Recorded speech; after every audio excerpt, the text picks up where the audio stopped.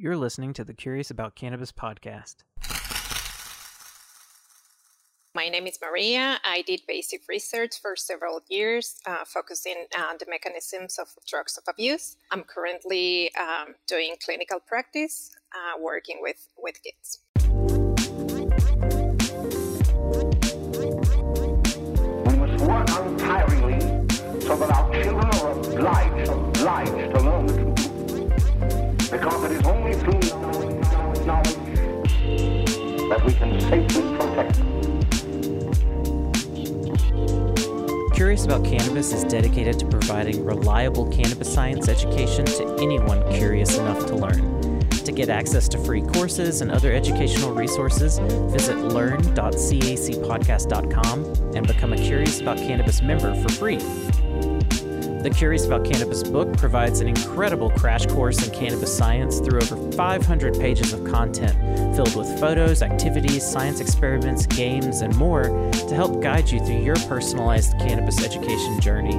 This book has become a trusted textbook in colleges and universities across North America and is absolutely perfect for serious learners, as well as cannabis educators, bud tenders, clinicians, patients, and caregivers. And special thanks to the many individuals, companies, and organizations that have helped Curious About Cannabis meet our mission of becoming the #1 trusted source of cannabis science education on the planet. This includes organizations like Credo Science with Ethan Russo, the Kenigma, Treadwell Farms, the Spellman Report with Kevin Spellman, The Workshop, Green Earth Medicinals, CBD National, Magnolia Botanicals, and more. Visit cacpodcast.com/sponsors to learn about our sponsors and go show them some love for helping us spread cannabis science education far and wide to anyone curious enough to learn. If you like Curious About Cannabis, consider checking out some of these other learning initiatives by Natural Learning Enterprises.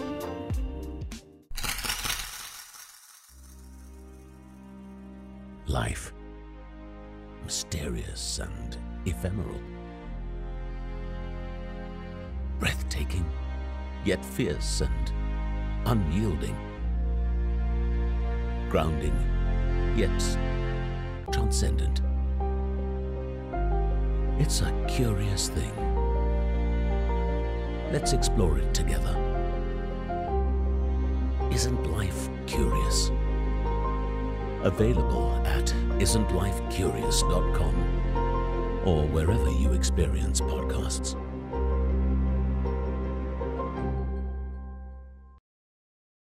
And now, back to the show. Hey everybody, this is Jason with Curious About Cannabis. Thanks so much for tuning in once again. So today we are talking about a very interesting study that I came across, particularly because from my interview with Dr. A.D. Ray that you may have heard several episodes back. But we're here to talk about a very interesting study that focuses on how high CBD cannabis vapor influences opioid-seeking behaviors. Super fascinating. So I'm here with Dr. Maria Rivera-Garcia, who is the lead author on this study. The name of the study is called High CBD Cannabis Vapor Attenuates Opioid Reward and Partially Modulates Nociception in Female Rats. There's a lot to dive in here. So Maria, thank you so much for carving out the time to join me today and talk all about this study. I think there are so many interesting nuances to this study. I'm really excited to break it down and expose this to our audience. I think they're going to love it. Yeah, thank you so much for having me. I'm really excited, just to be here with your audience. I've been listening to your podcast. So yeah, I know that you have like a wide variety of topics. So yeah, it's exciting just to, go over the paper. And yeah, I don't know, it's kind of recent, the paper. So yeah, it's a good exercise for me as well, just to, go over again. And I mean, I was the main author, but it's just still like every time I read it, it's just like, oh, this is nice to read again, and there is new questions coming out and stuff.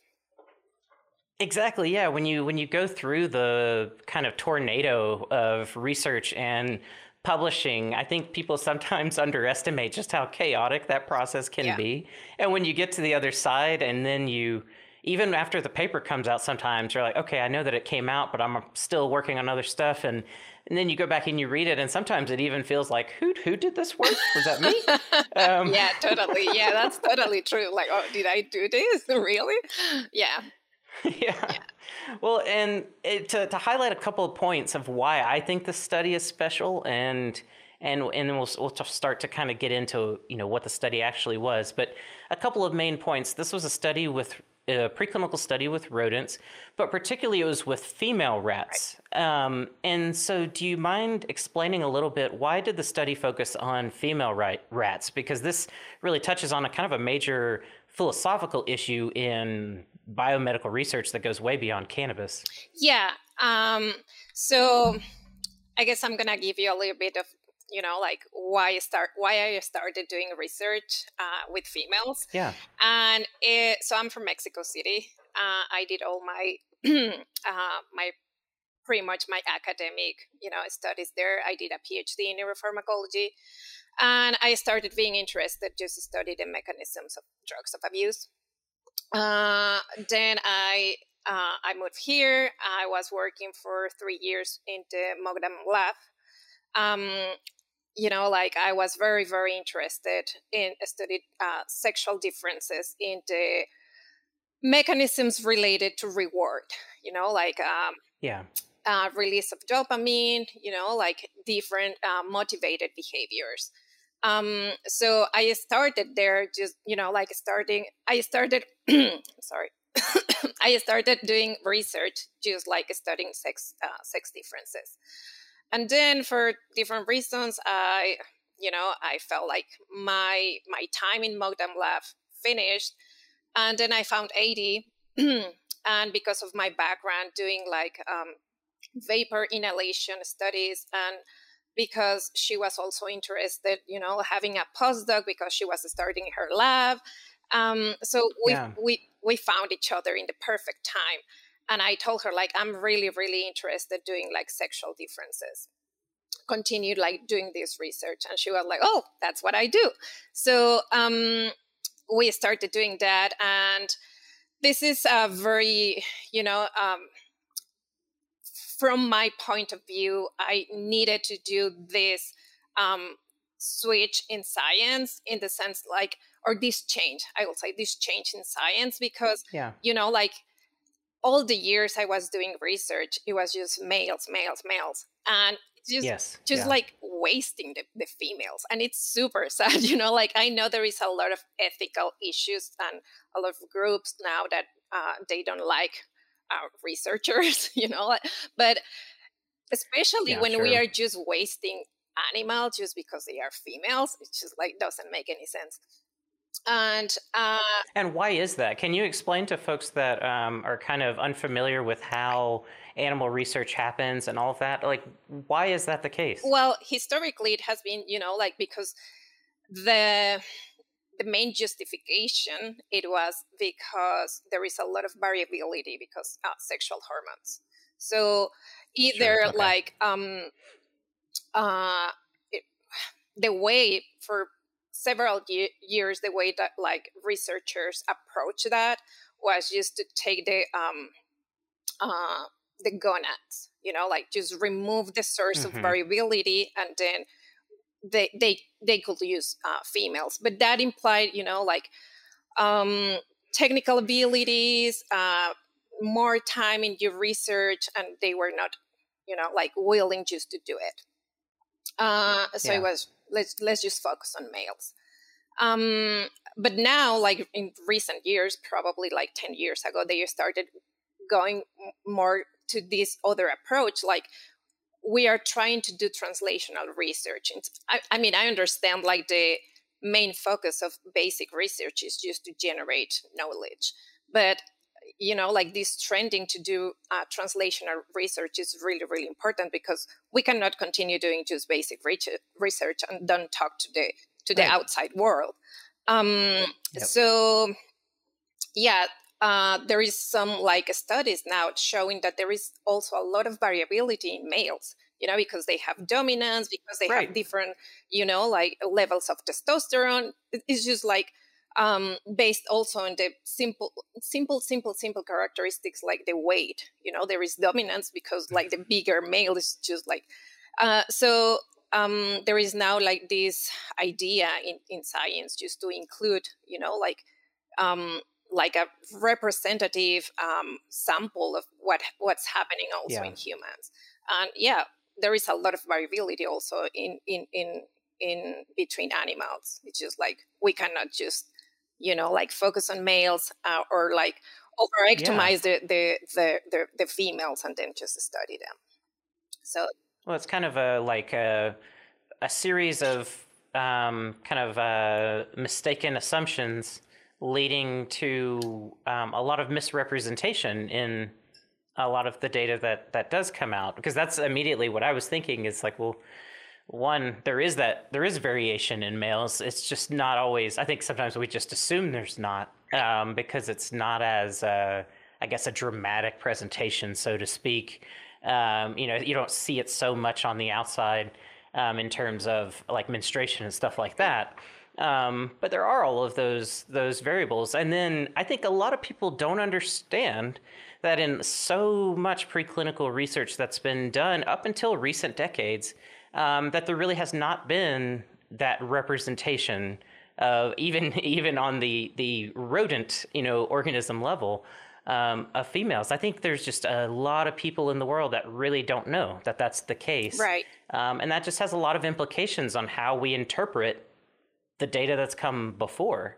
So that was the first thing. I think it was even like one of the first sentences or something I read in the paper. I caught that and I was like, ooh, this is going to be good. Like this is actually taking into account these variables that are real. Like this is real life. These variables exist. So that's huge. I didn't mean to interrupt you, but I just want to make sure we give the context there because some folks may not appreciate just how big that is. Right. Yeah. And even in clinical studies, like there is also like Yeah. A trend just to include more males than females because of the same reasons, like there is a lot of variability because the menstrual cycle, but it's just like, well, like we know now, and that's one of the points of the paper, is just like there is sex differences in, like developing of addiction, like the onset or just to establish the addiction is just like faster in women than men. The withdrawal symptoms are worse in females. It's just like there is a lot of reasons just to study females in basic research, but we haven't. And the experience of pain too. Yeah, the experience of pain seems to be different as well. Yeah. Yeah, that's the other thing. There is like higher rates of like women living with chronic pain. Yes. Yeah. So let's get into the different variables and things that you monitored, because there's actually quite a bit. One thing I appreciate about the study is how robust it is in terms of really taking care to measure a lot of things, monitor. Like you monitored when the cycles of these female rodents was changing, so that you would understand, what's going on with their physiology when you're taking different measurements and that sort of thing. So kind of unpack a little bit. What went through your mind when you're thinking, like, what do we need to measure in order to make sure that this data set is, really solid? Yeah, I know it's a very big paper, and actually it started growing and growing and growing while we were performing. That's how it goes, yeah. So we were performing the experiments. I was like, oh, we have to do this and this and this and this. And it was just like, actually we have more data that we didn't publish in this paper. But anyways, so basically AD had the idea of testing, like the co-administration of this whole plant extract with high CBD and very low percentage of CBD with morphine, pretty much, in the context of pain, like how that will be helpful, in nociceptive stimulus. But then I came to her lab, and my experience in behavioral pharmacology, it started doing more like the cognitive, like analysis and the anxiety aspect. And then she also had in mind way before just to test the safety, just the how just the acute and chronic vapor inhalation of the whole plant cannabis extract will impact just like very basic variables of like like health variables, like if it has like some impact in the lungs, if in female, because we were using females, if the vapor alters the estrous cycle, and then I came and it was like, why we don't do like a behavioral analysis, especially because CBD has been proposed to be like useful for cognitive impairment. It apparently people say that it reduces anxiety. It hasn't proved yet, like experimentally. And we started doing like all these, variables, and it ended up being a really, really big paper. So it started with the safety profile. It was really, really important just to see if, having this chronic inhalation, it was like for 20 days, like 2 times per day. And that time, I mean, we can say like it's just 20 days, right? But that time frame for a rat is just like really, really big in a rat life. Yes. So, yeah. So what we found, it was actually, well, something also important that you probably saw in the paper is just like we compare the whole plant extract vapor to the to the excipient, that majority of vapor inhalation papers or science use, which is a mix of vegetable glycerin and propylene glycol. So people has been using this compound just, as a vehicle to deliver vapor, different kind of vapors. And allegedly it was just innocuous, it doesn't have any effect. But in recent years, it has started becoming more like they started showing more evidence about how it can also have a negative impact in the lungs, in those, like electronic cigarettes devices.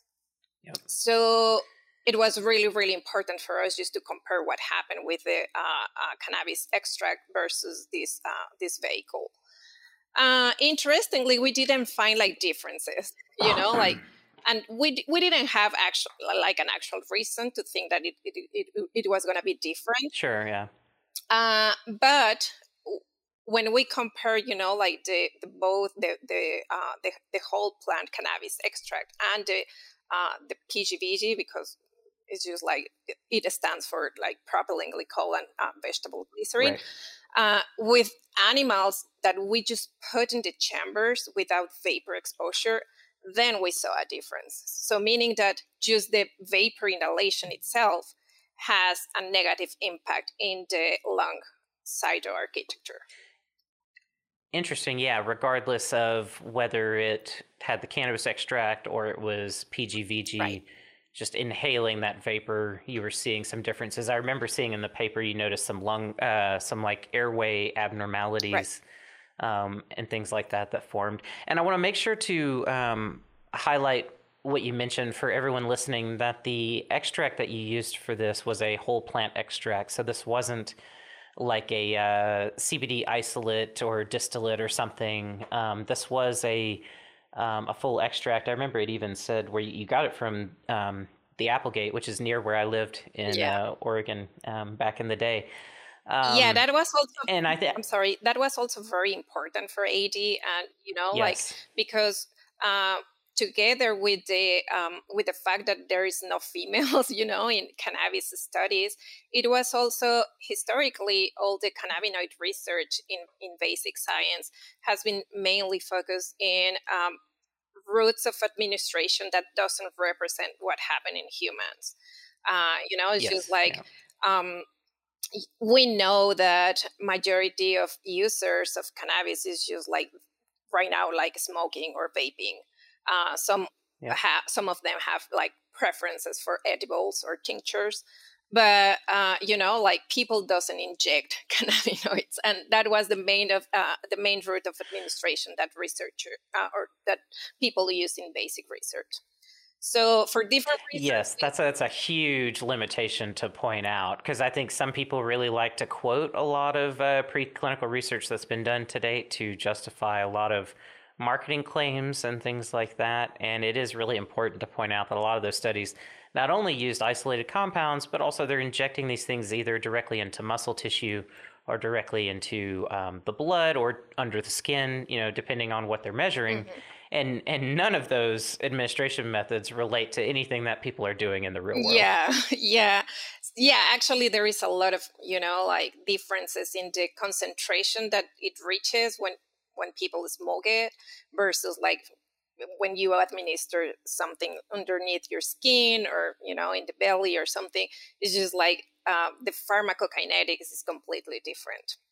The time, like the time to reach the concentration in blood or the peak concentration in blood, max, or the absorption itself, the metabolism, just like everything is different. So the whole experience is just like it's not the same. Yeah, and it's like the theme of this research is like trying to, and like you said in the beginning, translational research, making the research practically representative of reality, trying to including females, using whole plant extracts, administering it through a vapor. I think some people might gloss over these details if they just see this article pop up on Google Scholar or something and they're like, oh, that's cool. But like, this is not done. Like the vast majority of research studies, and I can tell people listening, I've read so many of them, I can assure you that this is not common at all to see a study that is utilizing all of these components carefully to really try to represent what people are experiencing in the real world. And while, yes, there's always going to be limitations with rodents versus humans, I really appreciate the thoughtfulness that went into making this as translational as possible. And anyone that doesn't know that term translational just means, can we take the data that comes out of this rodent study and apply it to humans? And how well can we, translate those findings? Yeah, again, we are just trying to understand what happened in humans, like doing preclinical research. So yeah, we were far away to understand what was happening with females, and especially using this route of administration, which is just vaporizing the compounds. And yeah, the other thing you mentioned, really important, is just the whole plant extract and not just like the pure, chemical compound from, completely very synthetic pharmaceutical provider. Exactly. Yeah. So whatever effects that you notice, that it's coming about in the context of this, really polypharmacy, all of these different compounds that are in that botanical that are working together, which is much more realistic. And let's set up, kind of what the whole point of the study was. So you wanted to see how exposure to this vapor influenced both the effects of opioids as well as the opioid-seeking behavior, and in the context of neuropathic pain. Right. So talk us through a little bit about, once you got all of these variables defined and you figured out what you wanted to measure, you already said that these measurements went through a very long part of the rodent's, life history, basically. So you get a lot to work with. How did you measure the pain aspect? How did the opioid seeking stuff kind of fit in, and then we'll get into what you noticed, what you saw. Yeah. So the measure of like pain, we use like 3 different approaches, basically using Mm-hmm. 3 different kind of stimulation, which is mechanical, thermal, and chemical stimulation. So the mechanical is just, you know, like touching the paw of the rat with a small filament and see if they notice that Mm-hmm. it's not painful. But if they have like this kind of pain, or we call it allodynia, you know, which is an Yeah. exaggerated response to a stimulus that it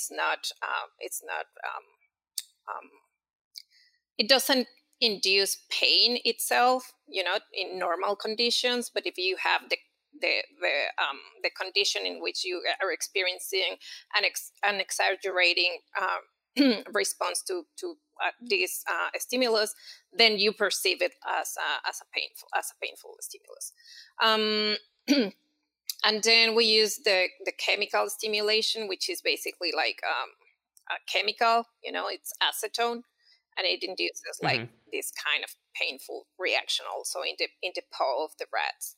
And the thermal probably a burning. Yeah, or something. like burning something.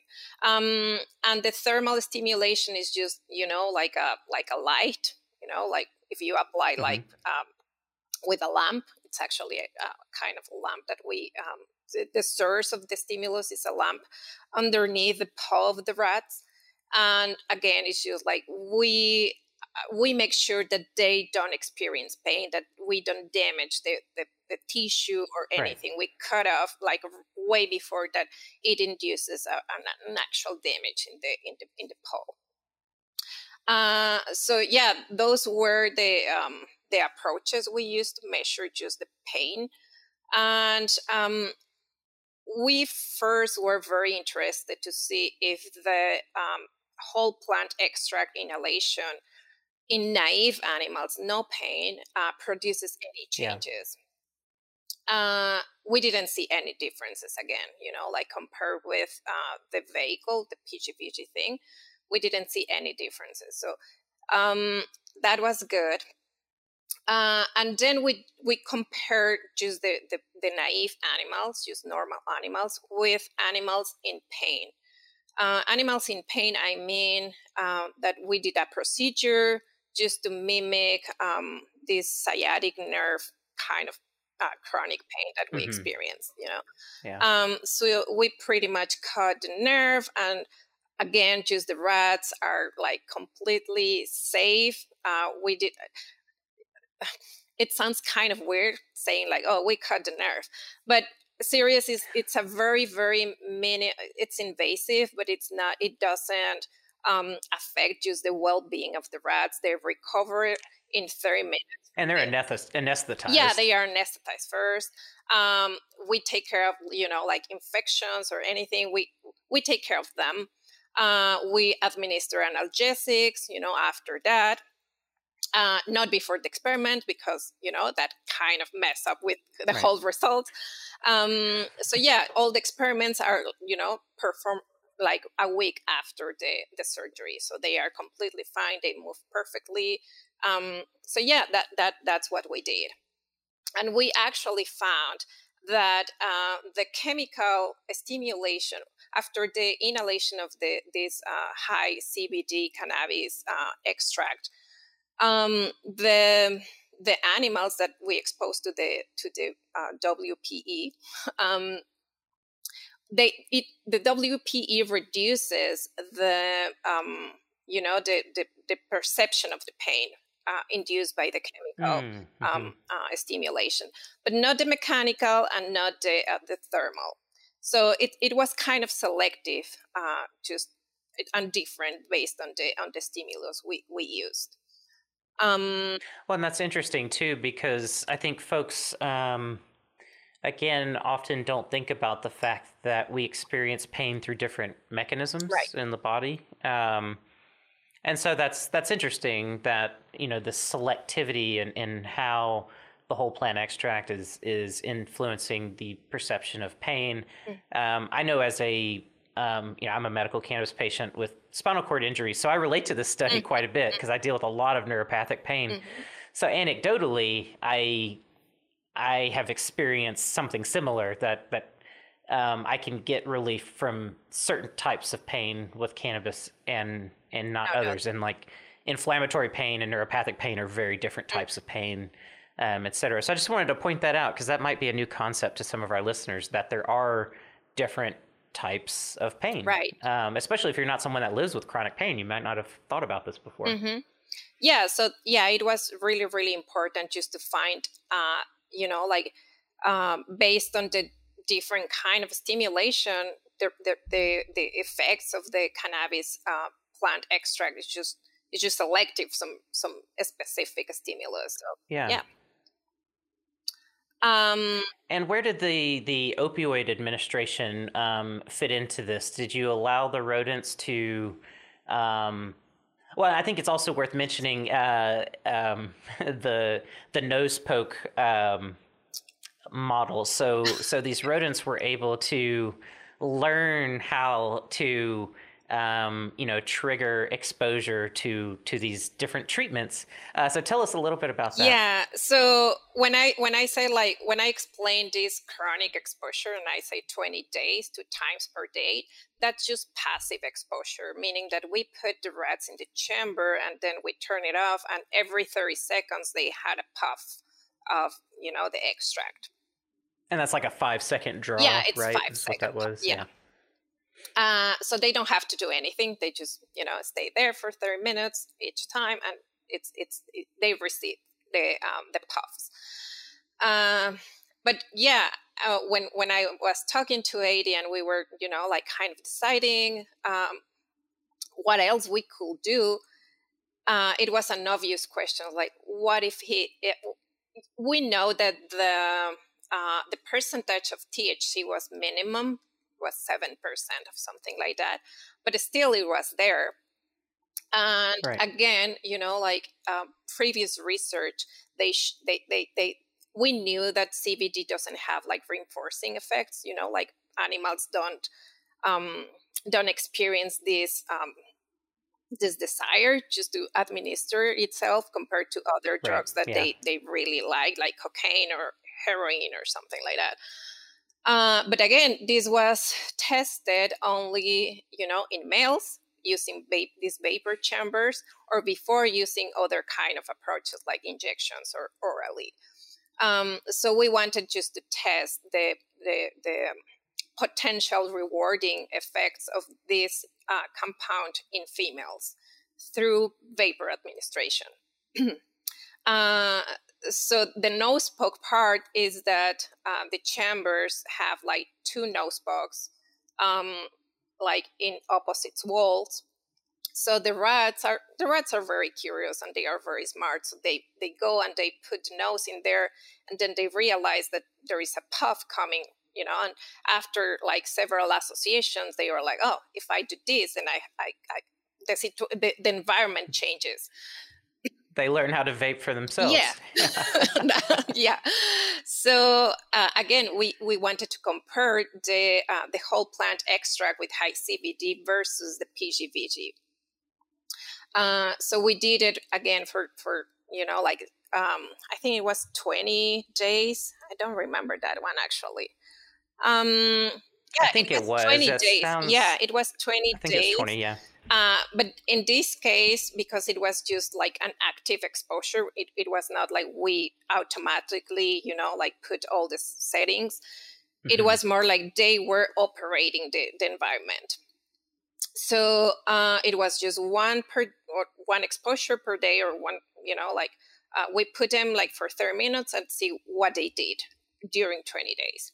So basically in this kind of designs, with rewarding drugs, what we see, it's a curve of learning, like at the very first day, they are like, oh, by coincidence, they either like press the lever or do the nose poke, and then they receive the drug. And over time, there is just like an exponential increase in the responses they do. So that's what we saw, but not with the with the cannabis plant extract. We saw that with the PGBG thing. And that was very, very unexpected for us. It was just like, why they are administering the PGBG. It was very weird when I was reading the paper. I was like, wait a minute, what? Yeah. Like, I mean, we didn't have a reason just to think that they were going to administer the whole plant cannabis extract, besides the fact that it has a little amount of THC. And, like the THC is just like the responsible of the rewarding effects. But it was like, maybe it's going to be enough, the percentage just to self-administer. But no, they didn't like the PGBG, it's like, they did leave it like no spokes, and it's just like, no. But surprisingly, they did it for PGBG. And that was very, very interesting for us as well, because again, majority of the studies have been using this compound as a vehicle and as an excipient to deliver other kind of drugs. And it's just like, but it has, reward effects itself. So, it's something very interesting that we outline in the discussion of the paper, just to be careful when interpreting like other results. Exactly. Yeah.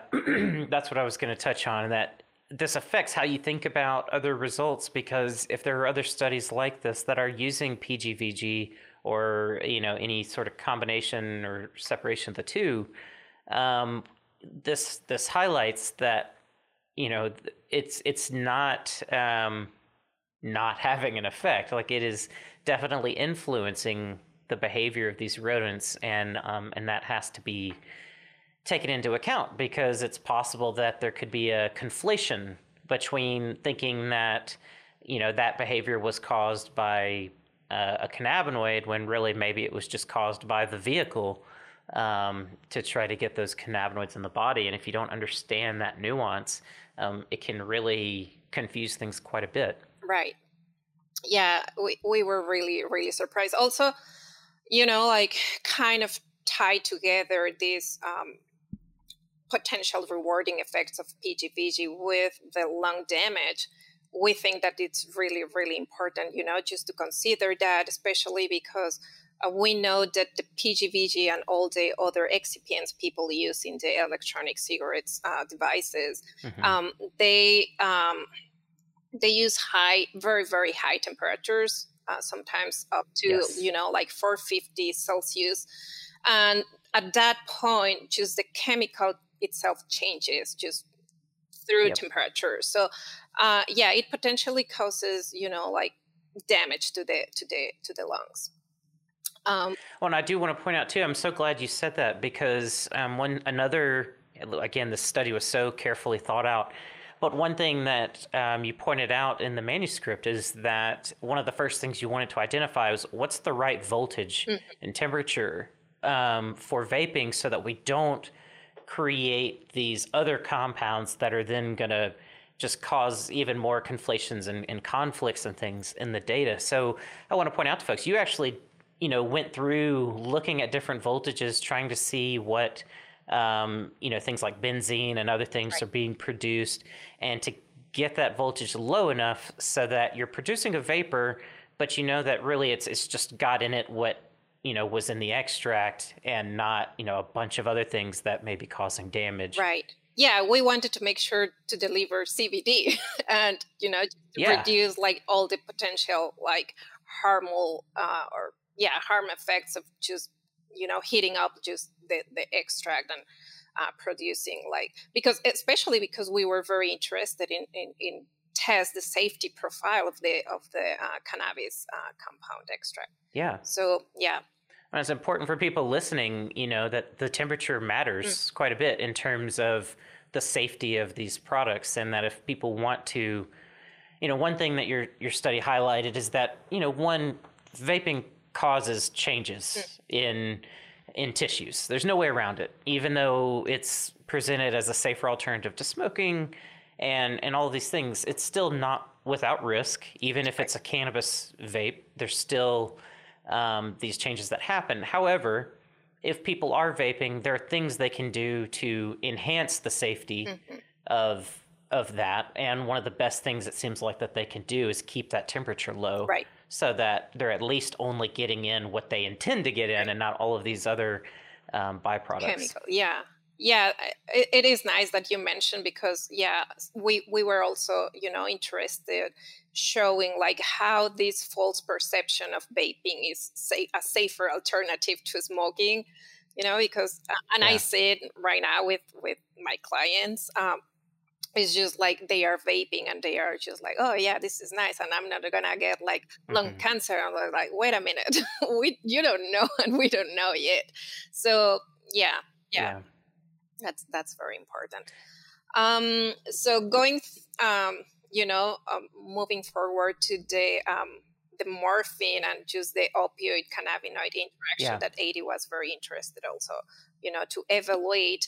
Again, we had like different variables. So we didn't test this specific thing with animals in pain.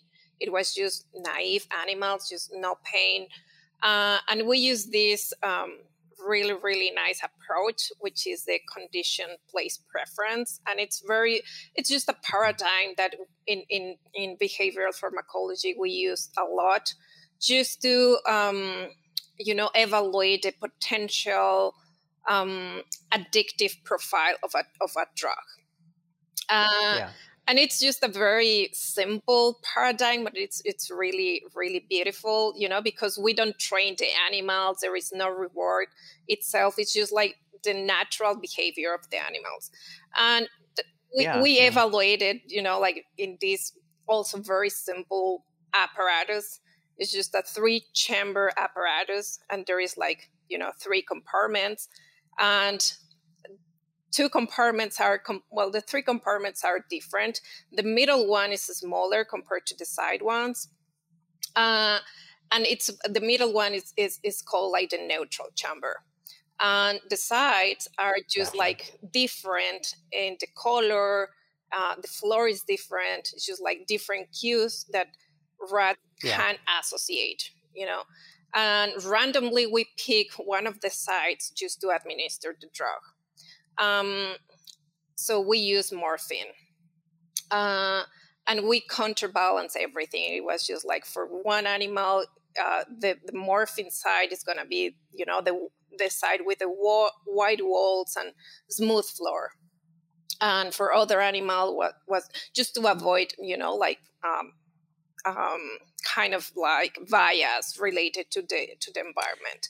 Gotcha. Yeah. So what we did was that approach, and the design of the experiment was just to develop this condition place preference to morphine, which is basically, again, we pick the rat, we administer morphine, and we put the rat in one of the sites, and we leave the rat just for like a few minutes there.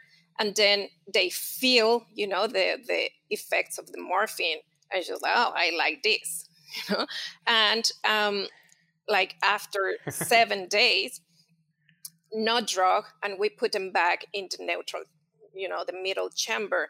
And then the rat decides what side is the one they like. And of course, the one they like is the one they associate with the administration of morphine. So it's basically just the behavior of the rats are saying how rewarding is the drug. So as much time they spend in the side paired to the drug administration is just higher is the reward value.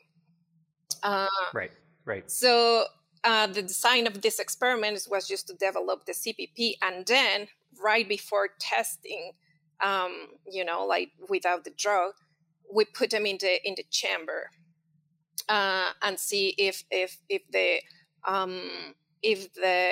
whole plant extract with high CBD kind of like reduce, like this the reward value of morphine.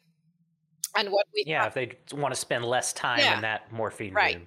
So what we found is like actually, exposing the rats to the WPE reduce the reward value of morphine. It's just like compared to rats that they received only morphine and not they Yeah. were not exposed to the whole plant cannabis extract, we saw a reduction in the place preference. It's just like they still like morphine, but the reward value of morphine was not as high as the rats that didn't have Yeah. the exposure.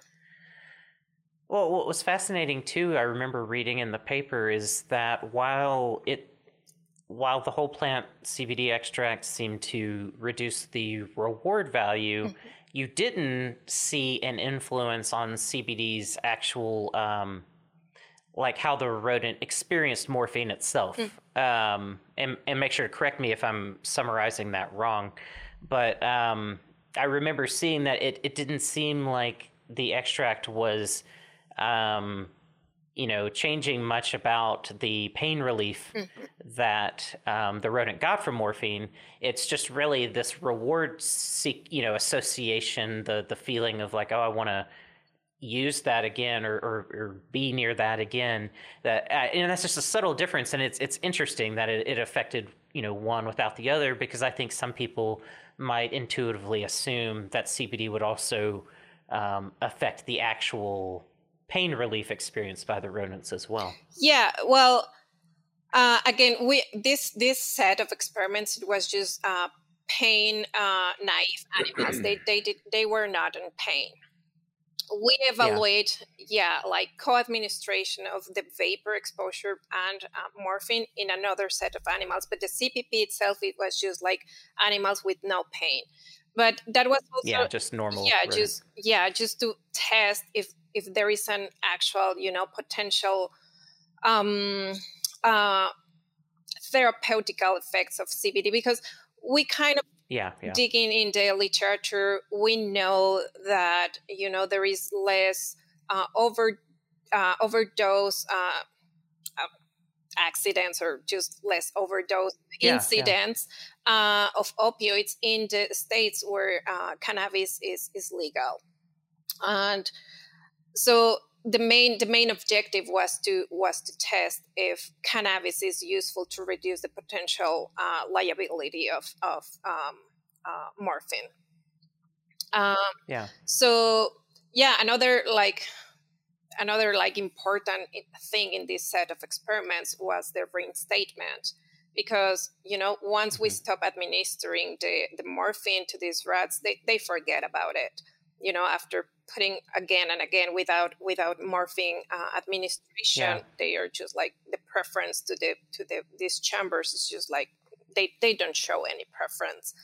But as soon as we administer a really, really minimum dose of morphine, then again the mechanisms of the learning and the physiological responses, they just go back, which is it is a model of relapse in humans. Right. Like when people relapse, they just need a minimum amount just to feel again all the right, just sets everything in motion. All of that physiological memory.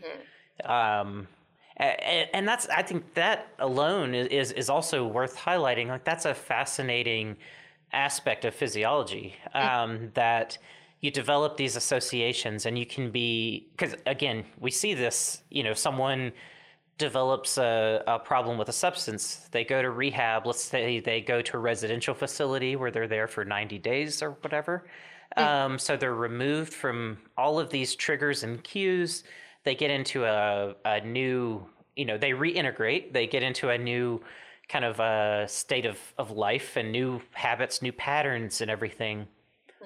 But there's that memory that in your body is all still there. Right.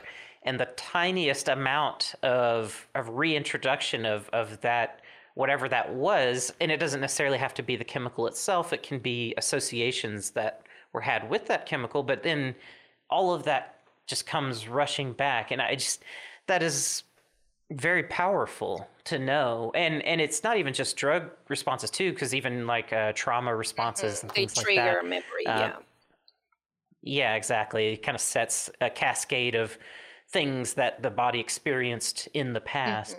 And I think that's a powerful thing for people to stop and reflect on, of just how our bodies hang on to these prior experiences and traumas.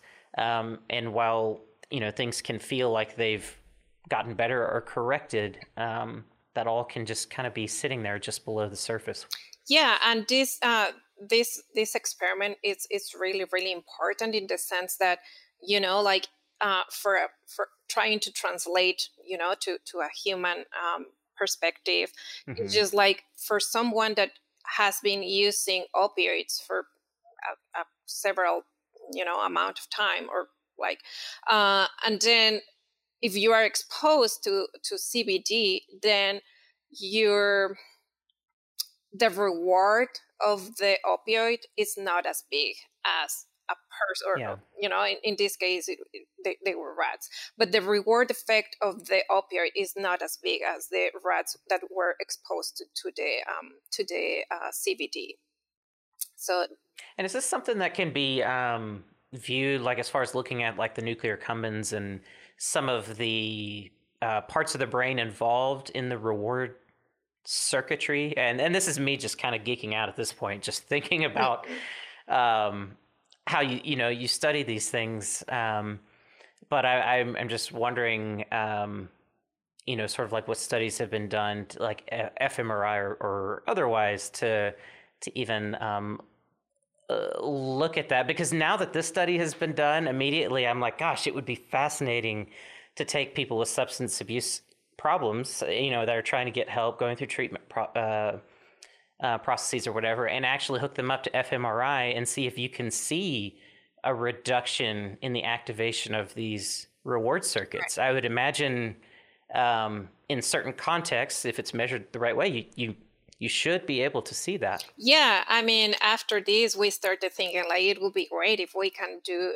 like these other approaches, just even microdialysis, and measure like the release of dopamine after, getting the morphine injection. Is like, different approaches. And we just need the money and the time just to do the experiments. But the actual mechanism through which CBD reduce the reward effect of morphine, we don't know. And that's also like questioned, like, we need to test like different drugs and see what's the actual mechanism through CBD is inducing these effects.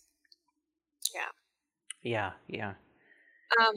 And and did you only look at morphine? I remember seeing a reference to fentanyl too, and I don't remember where I saw that or what that was in reference to. We wanted to test also, like kind of in the same line, just to test if the exposure to high CBD vapor was able to reduce fentanyl reward. But for fentanyl, we used a complete different approach. It was not CPP. We tried doing the CPP, but again, we wanted just to do a translational research. And fentanyl, it's just like, and also this is just a methodological limitation, just like the half-life of fentanyl is really, really short. And that explains, why people is just injecting over and over again fentanyl, because it's just the window is really, really short. So the effect is really intense for a few minutes and then just goes away. Metabolized quickly and excreted and start all over. So for this, we use self-administration also in animals, but it should be through the vein. So it was an IV self-administration. And in this case, we use animals in pain, because previously Adi in her lab, when she was a postdoc, she published another study showing that actually in males the exposure to CBD, not exposure, it was just injected, but cannabinoids reduce the potential or the reward of heroin. So we wanted to test this again using females, using vaporized CBD, and interestingly, we found another sex difference thing in the sense that our our our hypothesis was that animals in pain or females in pain were going to administer fentanyl more than animals that were Right. pain naive, and it didn't happen. It happened, like Interesting. surprisingly, females in pain administer less fentanyl than animals that are just naive animals. So that's another big difference, because again, AD, in her previous paper, they show that males that are in pain, they administer heroin more than animals that are not experiencing pain. So, And is there any thought of why that might be? well, we discussed a little bit, like this is clearly a sex difference. This is probably because of the model of pain we use. Again, like we talk about like how pain is just like we can produce pain by different ways, different stimulations, or Right. also it could be like differences related to the drug itself. Just maybe heroin doesn't have like the same profile as fentanyl. So it was Yeah. it could be like purely sex differences. It could be because of the administration of the drug. It could be because of the pharmacokinetics of the heroin compared to fentanyl. So yeah, we actually Yeah. don't know. We can just like hypothesize that. Speculate. Yeah. Well, that's fascinating. That just opens up more.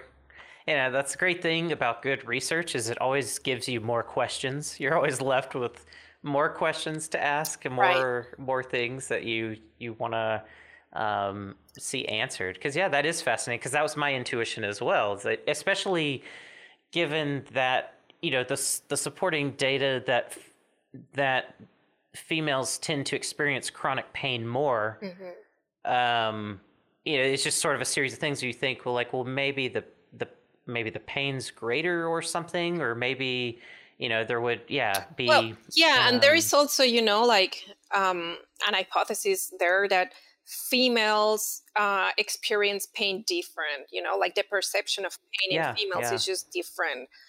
So maybe like the motivation just to relieve that pain is also different. So that could be an option. Or like it's likely to think that females are handling better just the pain compared to males, and it's just, they just don't need to administer the drug.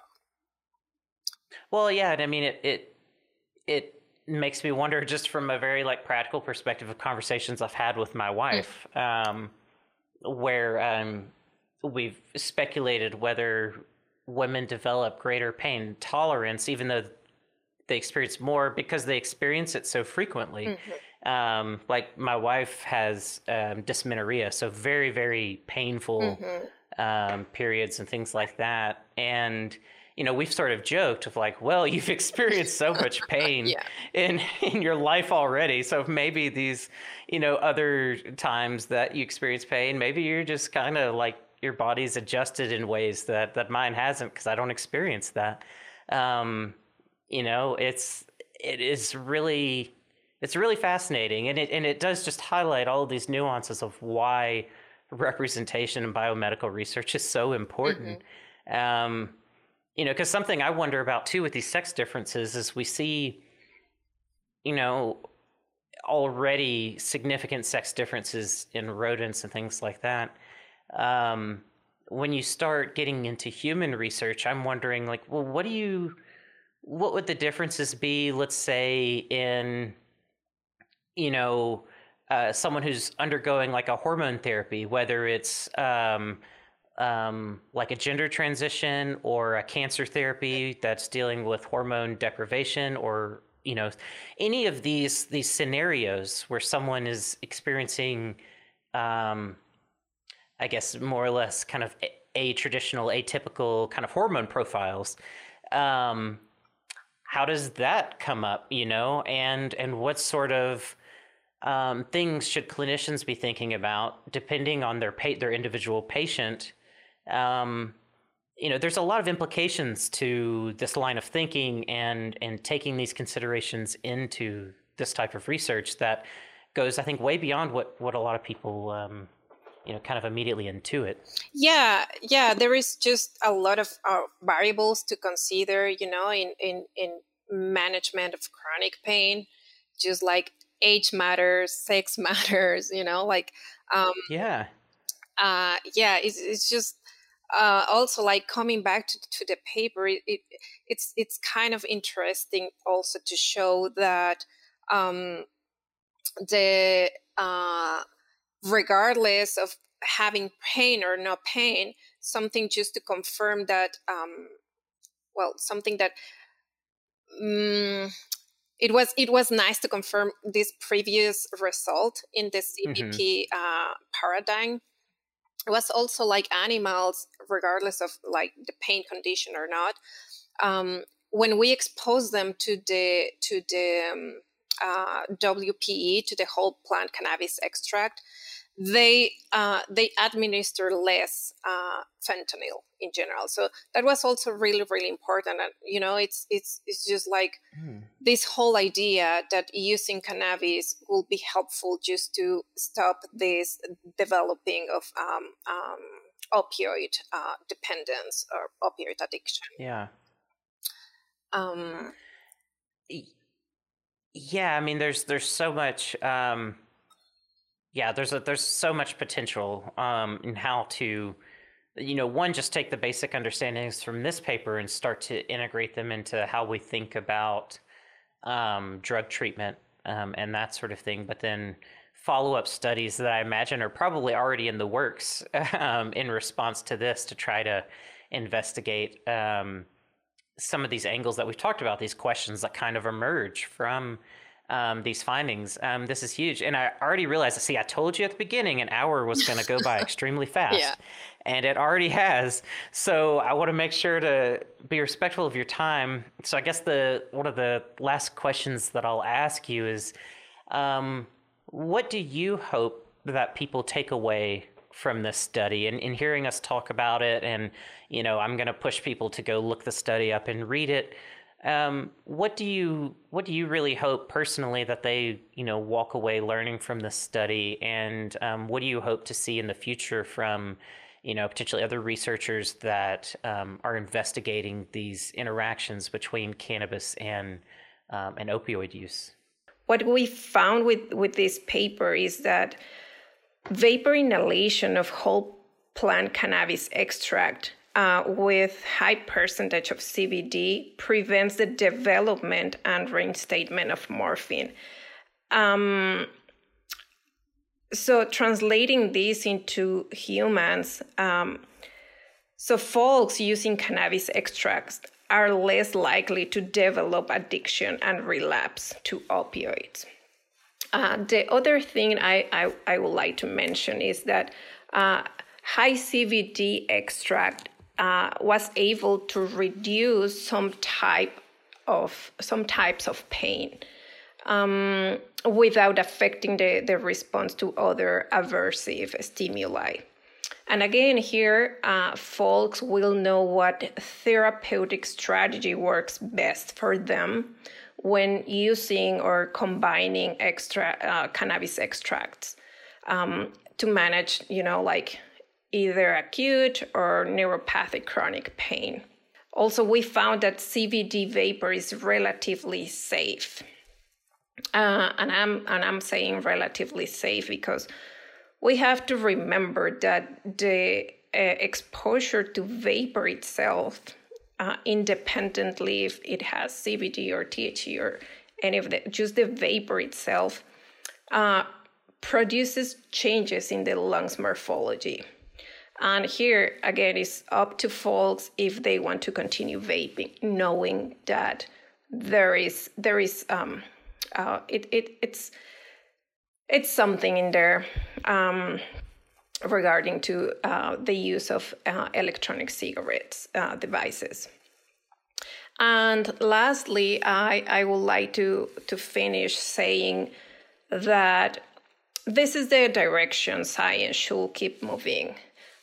We need studies attending sex differences, but not only sex differences, age differences too. For years, in preclinical research, people use young males only. So there is a huge whole understanding what happened, not only with females, but what happened during development in utero, like gestational exposure, what happened with those subjects once they reach the adolescence or the adulthood. Also, we need experimental conditions with high translational value. Again, preclinical research needs to attend routes of administration and compounds that actually represent what's happening in humans, that actually mimic what humans are using. And again, just thanks for having me, thanks for inviting me, and thanks for the opportunity just to share a little bit about this paper. It was a big work with a great team, and thanks again. Absolutely. I mean, it's a great message, and it really highlights kind of the intersection of philosophy and science. Really, it's one thing, like you said, to get in a lab and do all these things you can do and create all this data, but then at some point you've got to ask, what are we doing and why?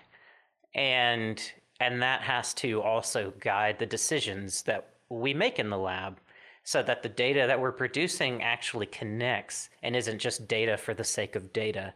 And I really like that, because I think that's been needed for a while. I think for decades and decades, it's just kind of been a push to get graduate students to publish papers and make data. And that's kind of how academia has gone. And it's well past time to really focus on practical research and what is actually going to help people and drive decisions. And a study like this, I think about people in like my wife's network of professionals, mental health counselors and stuff that are involved in drug treatment. This tells them, okay, if someone is trying to transition off of chronic use of opioids for whatever they've been using them for, or if they've been using them recreationally or whatever, okay, so it's okay to maybe let them know that, using CBD or a whole plant CBD-rich extract might help in this transition period, so that you don't,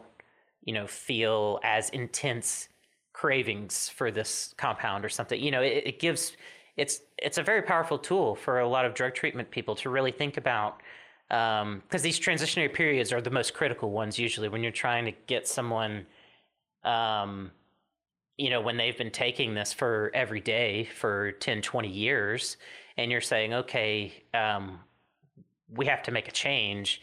And that's a very scary change to make. So having tools like this to know that there may be some ways to make this process easier, more comfortable, and more successful overall is huge, incredibly impactful to a lot of people around the world. So with that, I know I've kept you about 10 minutes over, but I really appreciate you spending the time today and really unpacking the study. I hope that everyone listening will go read it and recognize what I see in it, of why I'm so excited about it. And I did a live stream on YouTube just the other day looking at a different research study, kind of going through my thoughts, how I think about research and the questions I'm asking as I'm going through it. And I used one that was very, what I would say, I hate saying low quality, but I have a specific meaning when I say that, but it's kind of a low quality study in terms of its predictive power. Mm-hmm. And this is kind of on the opposite spectrum. And so I really like being able to point out to folks how to think about research, how to think about the implications, and how to properly guide our assumptions and conclusions that we make off of that. So this has been really, really valuable in a lot of ways, I think, in helping people not only understand this specific study and the implications of that, but also all of the work that just goes into trying to ask what sometimes seem like very simple questions. and all of the different considerations and nuances that you really have to pay close attention to ensure that the data you get at the other end is really useful and valuable. So with that, I appreciate all the work that you've done, both in this paper and the work that you're continuing to do going into the future.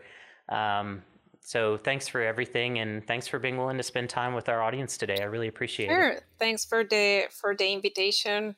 Like, again, it's just it's very, very important for me, especially for my background, especially for the work I'm doing right now. I know science is just like a very, very important aspect, but we need to start doing more clinical approach, like talking more like preclinical research with clinicians. And sometimes, again, I feel now that I'm part of the clinical intervention people. It's just like, there is a huge gap, like, when talking about like neurotransmitters, when talking about like mechanisms, clinicians are just like, oh, no, those concepts are just like, we don't read that. And on the other side is the same. It's just like, for people doing research, they don't know, like, how it's just to work with people, with patients, with like what are their experiences, just what they can do, like you mentioned. It's just like it's a very useful tool just to recommend people. It's just like, okay, you don't stop just taking your opioid, right? Because you are going to experience a really, really bad withdrawal. So again, we are not encouraging just to use cannabis, but it's a powerful tool. And absolutely.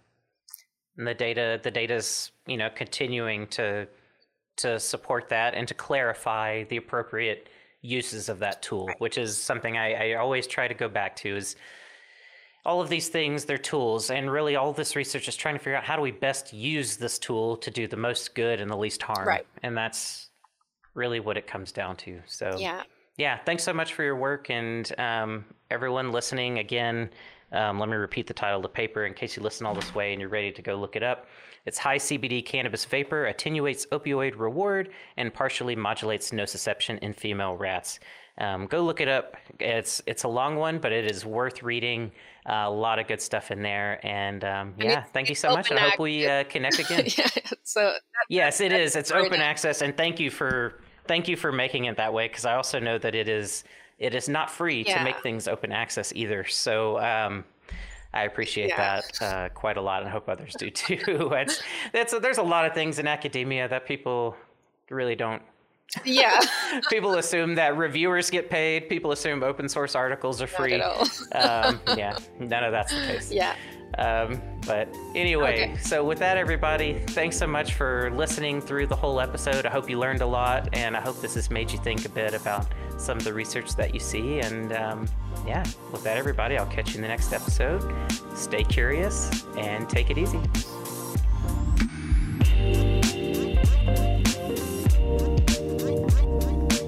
If you're curious about cannabis like me, then get connected to the Curious About Cannabis ecosystem, and let's learn together.